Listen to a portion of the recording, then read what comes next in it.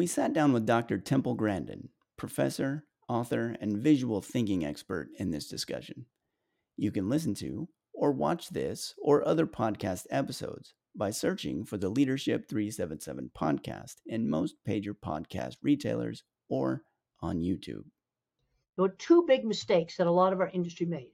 I know the most about the meat industry, so I have to use that for an example. But about 20 years ago, the company shut down in-house engineering departments where they could make equipment in a shop at the plant because it was cheaper at that time to just contract the work out just locally to metalworking shops.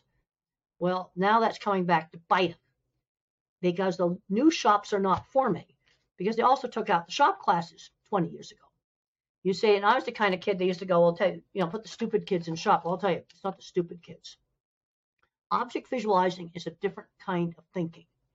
And if you look at a great big plant that for any kind of food, the degreed engineers would do the boilers and refrigeration, make sure the building doesn't fall down.